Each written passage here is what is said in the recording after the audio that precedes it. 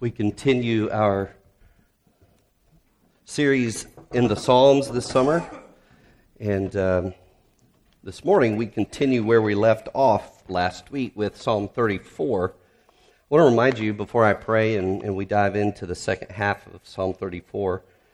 I did this last week, but for those of you who weren't here, if you would, look in your bulletin at Psalm 34 or in your Bible, and you'll see a pretty natural division in this psalm comes between verses 10 and 11. Charles Spurgeon said that verses 1 through 10 are David's song of praise, and that 11 through 22 are his sermon about the goodness of God and practicing the goodness of God. So that's kind of how we're looking at this this morning. And you'll see also, I pointed out last week that there are 4 times when the word good is mentioned, and those are in verse 8, taste and see that the Lord is good. You could circle that if you want. And then in verse 10, those who seek the Lord lack no good thing. And then in verse 12, what man is there who desires life and loves many days, that he may see good? And then in verse 14, turn away from evil and do good. Those 4 instances of the word good are right in the heart of the psalm, and those 4 are actually split in the middle between verses 10 and 11, just like the psalm is. So last week we looked at 2 of those, and this morning we're going to focus on the other 2. So that's just a little Bible study to help you prepare yourself for hearing God's word this morning. Let me pray for us. Lord, indeed, you are good, and all that you do is good. And apart from you, we have no good thing, Psalm 16 says. And then this morning, Psalm 34 says that with you, we lack no good thing. And so this morning, we ask again that you would give us an overwhelming sense of your goodness. As through your word and your table, we come to taste and see the goodness of the heart of King Jesus and our Father and the Holy Spirit for us, your people. Would you allow us to get that true heart sense, not just head knowledge, but a heart sense of your goodness, and increase in us a desire to reflect your goodness in the way that we live in the places you put us, we ask. In Jesus' name, amen. Last week I told you the story about Alan Gardner, the English missionary, who in 1851, along with 6 other missionaries, traveled to the southernmost tip of South America to begin a mission there, a brand new mission. And along the way, he was almost there when their ship crashed on the islands down there around the tip of South America. And they lost pretty much everything. And then over a 6 to 8 month period of time, each of those 7 missionaries slowly died of hunger and thirst. And their journals were found later, and that's how we know a lot of the story. But Alan Gardner was the last of those to die. He watched each of his missionary friends die before he himself suffered death from starvation. When they found his journal, besides Bible verses that were in there and thoughts and letters to friends and family, he also wrote poetry, some of which, as you read them, they seem like hymns, and I don't know if he was thinking there was music to go with them, but on the front of our bulletin this morning, I put one of those verses that he wrote. And it says this: "Whate'er in wisdom he denies, a richer boon his grace supplies. A peace the world can ne'er bestow. Though naught remain, we're not bereft. What most we value still is left, the rock whence living waters flow." Now, if you're like me, you need a translator to understand that old English. But let me go over it again because it's so rich. What he's saying, and this is a man who is starving to death, a man who, last week I told you, prayed that God would give him water, and he was able to get a little bit of rainwater that was dripping off of the stern of the broken boat that he was living inside of on the beach. He was able to collect it in his boot and drink just a little bit. This man wrote this, that whatever in God's wisdom he denies us, a richer boon, a richer treasure, his grace supplies. A peace the world could never bestow. And though nothing remained, we're not bereft, we're not totally without. What we most value still is left. The rock, Jesus, from whom the living waters flow.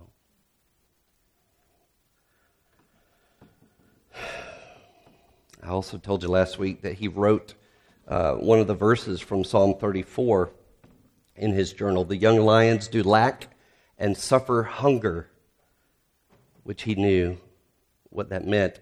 "But they that seek the Lord shall not lack any good thing." And also in his journal were found these words: "I am overwhelmed with a sense of the goodness of God." And so last week we talked a little bit about what makes someone say that in those circumstances. And we began to see that in Psalm 34, David was also expressing this overwhelming sense of the goodness of God. And David was in the midst of very difficult things. Here he was, the anointed next king of Israel. He was a celebrity. The women of the land were singing songs about him. Saul has slain his thousands, but David has slain his 10,000s. He was quite the man. And yet he found himself in the context of this psalm. He wrote this psalm in the context of circumstances in which he found himself driven away from King Saul, pursued by Saul and his armies to kill him, so hungry that he had to go to the tabernacle and ask the priest to give him something to eat, and so desperate for safety that he ran to the hometown of Goliath, whom he had killed, and sought refuge in the Philistine camp, and had to act like a madman in order to escape with his life. And yet David is overwhelmed with a sense of the goodness of God. And I'll remind you again that this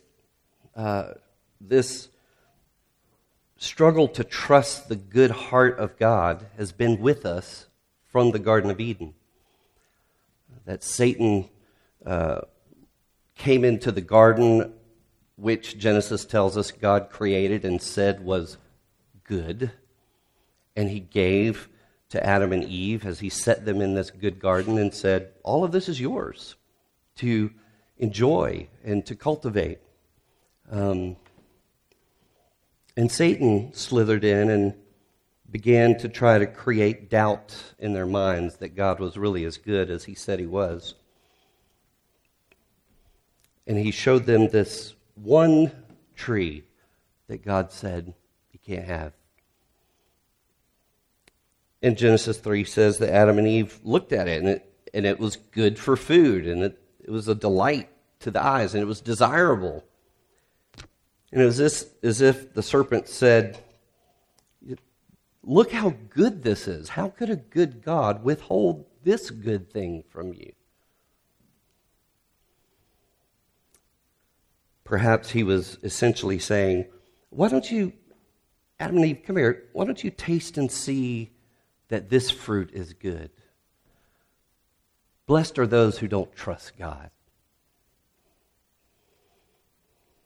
And again, I reminded you last week, and all this is to catch us up, but also it's worth repeating. I need to hear it again. Martin Luther summed all this up with this incredible statement. He said, "The sin underneath all our sins is to trust the lie of the serpent, that we cannot trust the love and grace of Christ, and therefore must take matters into our own hands." The sin underneath all our sins is to trust the lie of the serpent, that we cannot trust the love and grace of Christ and must take matters into our own hands. So, this matter of trusting the goodness of God, trusting that God's heart is good, is really at the core of the battle that's going on in each of our hearts. And even this week, the stories that I hear, whether it's of people I don't know or people in our own church who are suffering things that make you think, why would a good God allow that?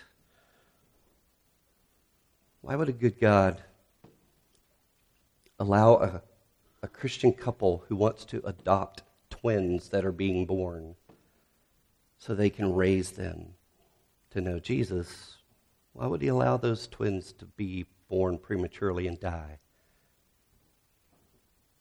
So this is our struggle. And you've got countless stories and ways that the enemy wants to cause you to doubt the goodness of God. But this is why we need the Psalms. I mean, this psalm is David being extremely confident in God's goodness. But realize, David had a whole bunch of other psalms where he publicly wrestled with the goodness of God. The very next psalm, he says in verse 17, "How long, O Lord, will you look on? Rescue me from their destruction," his enemies, "my precious life from the lions." How long, Lord? In Psalm 13, he says it again. "How long, O Lord, will you forget me forever? How long will you hide your face from me?" Psalm 60, he said, "Oh God, you have rejected us. You've made your people see hard things," he says. So David's no stranger to wrestling with whether God is good or not.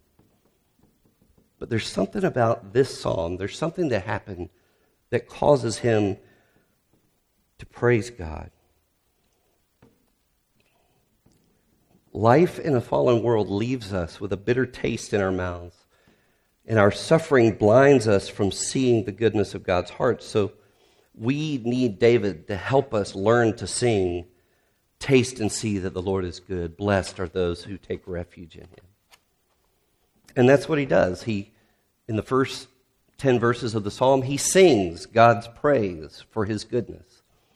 And then the second half of the psalm, he sermonizes. He helps us to learn a little more about God's goodness by practicing the goodness of God. I reminded you last week that the reason David could sing so confidently in those first 10 verses of God's goodness is because he was remembering God's rescue. He remembered that God had delivered him, saved him. And so for us, as we said last week, the gospel, this table, is a reminder to us of how God has delivered us from our worst enemy and from even the wrath of God himself, so that we might be reconciled to him. And so, no matter what, we can sing confidently of God's goodness. And praising God's goodness is one response to the goodness of God. But David goes on to tell us the other response, and that is practicing God's goodness. So that's where we're going to go this morning as we first look at this sermon about practicing God's goodness. Verses 11 through 14, let me read them to you again. He says, "Come, O children, listen to me. I will teach you the fear of the Lord. What man is there who desires life and loves many days, that he may see good? Keep your tongue from evil and your lips from speaking deceit. Turn away from evil and do good. Seek peace and pursue it." David says, I know I've asked you to sing with me. Now I'm asking you to learn from me. Here's another response to God's goodness. Practice it. Do good. I told you last week that Ed Hartman says, to fear the Lord is to take him seriously, to take God more seriously than you take anything or anyone else. And so David says, come, I will teach you the fear of the Lord. I'll teach you how to take God seriously. And then he goes on and asks this rhetorical question. He says, well, what man is there who desires life and loves many days, that he may see good? In our vernacular, he would say, who doesn't want to live the good life? Who doesn't want to live the good life? Listen to me, he says. I'll teach you what the good life is all about. And then he goes on to say, very simply, here's the good life. Keep your tongue from evil and your lips from speaking deceit. Turn away from evil and do good. Seek peace and pursue it. See, the natural response of my sinful heart is to doubt the goodness of God and to take matters into my own hands. But the supernatural response of God's children, who take God seriously, who know they are rebels who deserve God's rejection, their supernatural response is to taste and see the goodness of God in his love to them, to reconcile rebels to himself and make them his sons and daughters.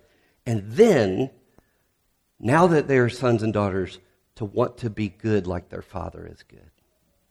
To want to do good. 1 John 4:19. We love because he first loved us. You could say it this way. We want to be good because he was good to us. Psalm 119:68 says something very similar. He says, you are good and do good. Teach me your statutes. The statutes were the law of God, which were to love God and to love others. Essentially, he's saying, God, you are good and you do good. Teach me to be and do good. Teach me to be a person who loves you and who loves people according to your statutes, your commands. Lord, you've been good to me. You always do good for me. So let your goodness make me good, so that I may display your goodness and magnify it for others to see. Because what we all long for is to see goodness.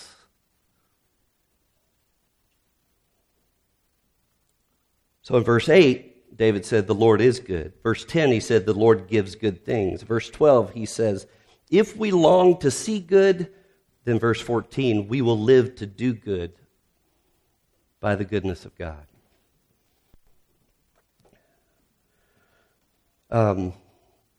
Peter quoted Psalm 34 twice in his letters. Last week, I had one of those passages that we read for our scripture reading. This week, Annie read 1 Peter 2, 1 through 3. Listen to what he says, and it's in your bulletin. He says, so put away all malice and all deceit and hypocrisy and envy and all slander. Like newborn infants, long for the pure spiritual milk, that by it you may grow up into salvation, if indeed you have tasted that the Lord is good. Now let's look at these verses backwards. This is what he's saying. If indeed you have tasted that the Lord is good, you've tasted his goodness through his salvation, through his deliverance, then not only taste, let that put a craving, a hunger in you, a longing for pure spiritual milk so that you could grow up into the salvation he's given you. And then when you do, you will put away all malice and deceit and hypocrisy and envy and slander. You see how that works? Fascinating that Peter uses the same kind of difference in a person's life as David does in the way they talk and relate to people. Put away all malice and deceit and hypocrisy and envy and slander. If indeed you've tasted that God is good because he saved you, then grow up in that salvation and be good like your Father. And let it show up in the way you relate to people and speak to people and about people. Let's go back to Psalm 34. Verses 13 and 14 says this: Keep your tongue from evil and your lips from speaking deceit. Turn away from evil and do good. Seek peace and pursue it. When he says turn away from evil and do good, the evil and the good here are relational evil and relational good. How do I know that? Because the middle part of those two verses talking about evil and good are explained by the context, what's on the beginning and the after those verses that talk about the tongue and how we speak to one another and seeking and pursuing peace with one another. Turn away from relational evil and do good. Relate good. So would you know and grow in the goodness of God that he's shown you? You will go and show goodness to others by the way you talk to and about them, by the way you relate to them. James chapter 3, which in adult Sunday school this fall, we're going to be in the book of James. If you don't want to be convicted of your sin, don't read James 3. But I dare you to read it. But he's saying the same thing. People who know the goodness of God will show the goodness of God, and it shows up first in the way they speak to and about people. Whew. So how are we doing, Mountain Fellowship? And James 3, by the way, talks to preachers, so I'm with you in this.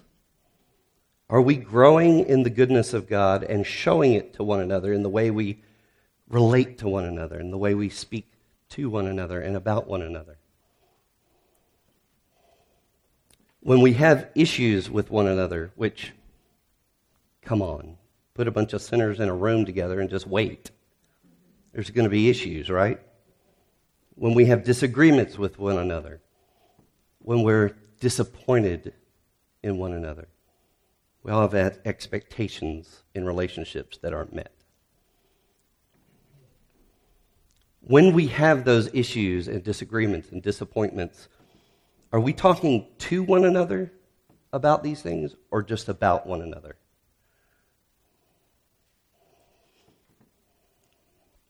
One of my prayers for this church is that we would be. I'm not saying we aren't, but I'm asking that we would continue. God, please make us a body of believers that when we have struggles with one another, we just don't get each other, we're disappointed in one another, that we would talk to one another, not about one another. But this part of the sermon, David's sermon, just leaves you, well, I can't do that. I'm not that good. You're saying seek peace and pursue it, do good. I can't. I try.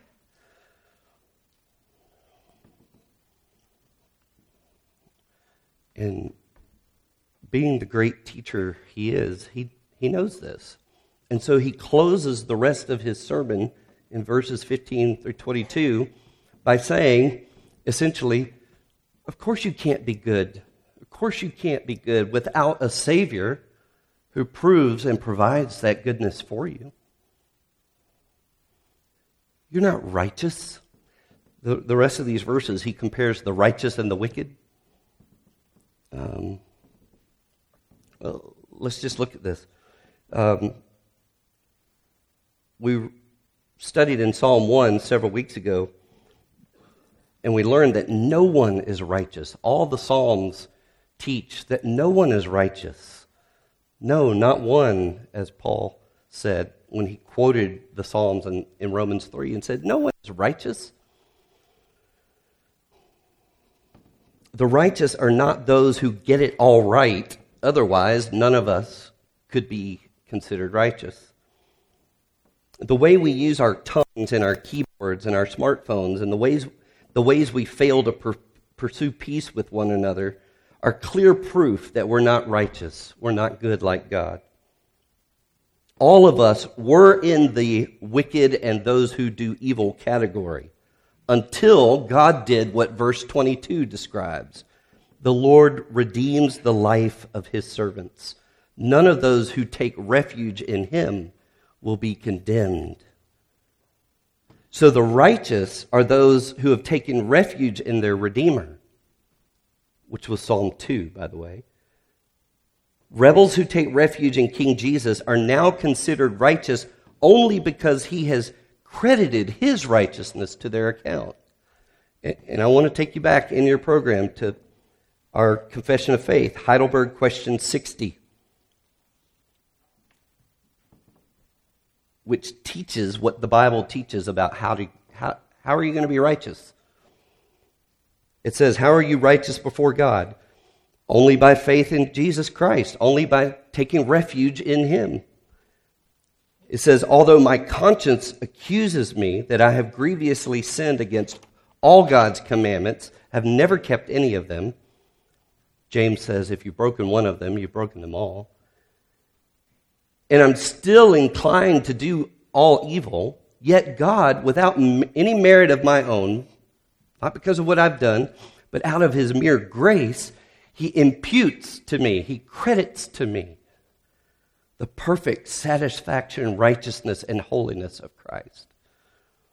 He grants these to me as if I had never had nor committed any sin, and as if I myself had accomplished all the obedience which Christ has rendered for me. If only I accept this gift with a believing heart, if only I take refuge in the righteous King, then he will credit all of his righteousness to me, and then I can be that person that Psalm 34 says is righteous. Now, listen to how good God is to those who are righteous in him, who are redeemed by him, who take refuge in him. Verse 15, the eyes of the Lord are toward the righteous, and his ears toward their cry. Verse 16, you hear that? The eyes of the Lord are for you. The ears of the Lord are listening to you. Verse 16, the face of the Lord is against those who do evil, to cut off the memory of them from the earth. If God is for you, who can be against you? Paul said in Romans 8. I'm finding as we go through these Psalms, Romans 8 echoes all these themes. God is not against those who take refuge in him. He's against those who refuse to take refuge in him, even those who think they're righteous. Verse 17, how else does he show himself good to the righteous? Verse 17, when the righteous cry for help, the Lord hears and delivers them out of all their troubles. Skip to verse 19.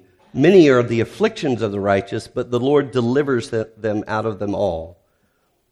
He delivers them out of all their troubles. He delivers them out of all their afflictions. Now, some use this verse to say that God promises to deliver us from all of our afflictions now. But the next verse is quoted by John as referring to Jesus.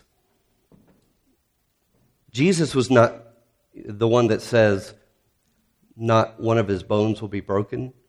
Remember, they came to the cross and they were going to break the legs of all three, which would speed up their death.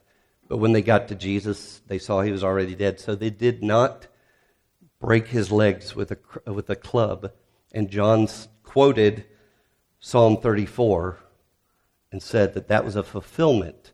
So Psalm 34, this is about Jesus, the Savior, who is good and provides our goodness. Jesus was not delivered from his afflictions until he was resurrected. And because of his resurrection, we have hope that at our resurrection, we will be delivered from all of our afflictions. As a friend of mine likes to say, ain't nothing wrong with me that a resurrection won't fix.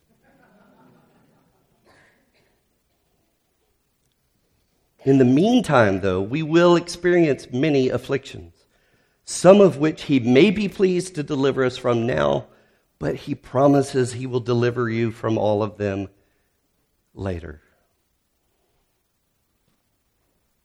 Right in the middle of those two verses, it says, the Lord is near to the brokenhearted and saves the crushed in spirit.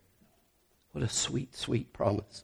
The Lord is near to the brokenhearted, saves the crushed in spirit. If that's you, you can know that he's near you.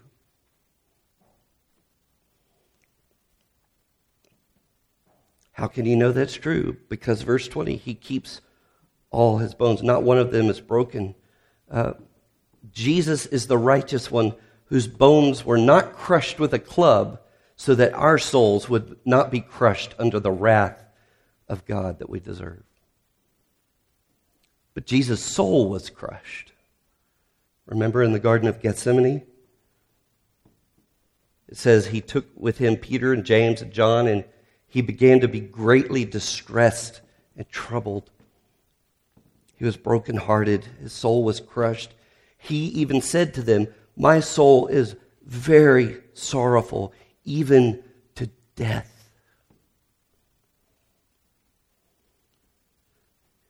His soul was crushed so that yours wouldn't have to be.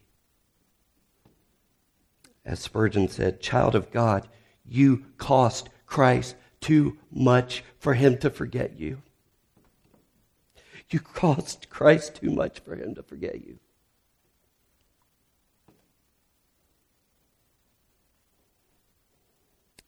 Finally, the goodness of God that we most need will become clear when we stand before him on the day of judgment. And the last two verses allude to that final judgment of the wicked and the righteous. Verse 21, affliction will slay the wicked, and those who hate the righteous will be condemned. Many are the afflictions of the righteous now, verse 19 tells us, but the affliction of final condemnation will never be ours. Verse 22, the Lord redeems the life of his servants. None of those who take refuge in him will be condemned.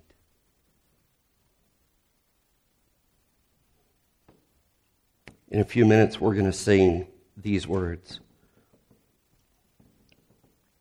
Jesus draws near our broken hearts. For us, his soul was crushed. When we take comfort in his scars, our anxious fears are hushed. Christ Jesus is our righteousness. By his blood we are redeemed. Sometimes afflicted in distress, yes, but never more condemned. One commentator summed it all up this way. All of the benefits held out to us in this psalm are ours because of Jesus Christ. Jesus tasted the bitter cup of God's wrath in our place that we might taste and see that he is good. That's what this table is about. And I want to close with this quote from John Newton that's in your bulletin as well. I think this really captures what Psalm 34 is about. Newton says that a lively impression of God's love or of his sufferings for us or of the glories within the veil, in other words, the glories within the presence of God, accompanied with a due sense of the misery from which we are redeemed. These thoughts will enable us to be not only submissive, but even joyful in tribulations. In other words, when we understand that we deserve the affliction of eternal condemnation. And then yet we catch a glimpse in the Bible, in the table, of the love, the suffering love of Jesus in our place, who was crushed so that we wouldn't be.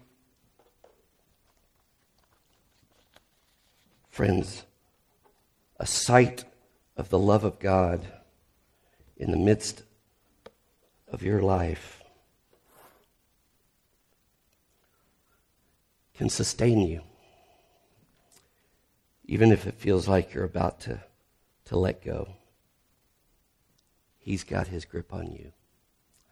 Father, thank you for this good reminder of your good love for us. And now as we come to your table, as we gather as your people in a moment, and we look at each other across the room, and we're reminded that, we have not always loved one another well. We have not always shown the goodness of God that you've shown us in the way we relate. This table, this bread, this cup was for us as a people, as your people. This table not only reminds us that we have union with you, but union with one another. And so would you come by your Spirit and help us to taste and see that you are good to sinners like us because of Jesus. And then empower us by your Spirit to be good to other sinners like us too because of Jesus. And now we ask that you would take this bread and this cup, set these elements apart from their normal use, and let them be for us signs and seals of your love for us as your people. We ask in Jesus' name. Amen.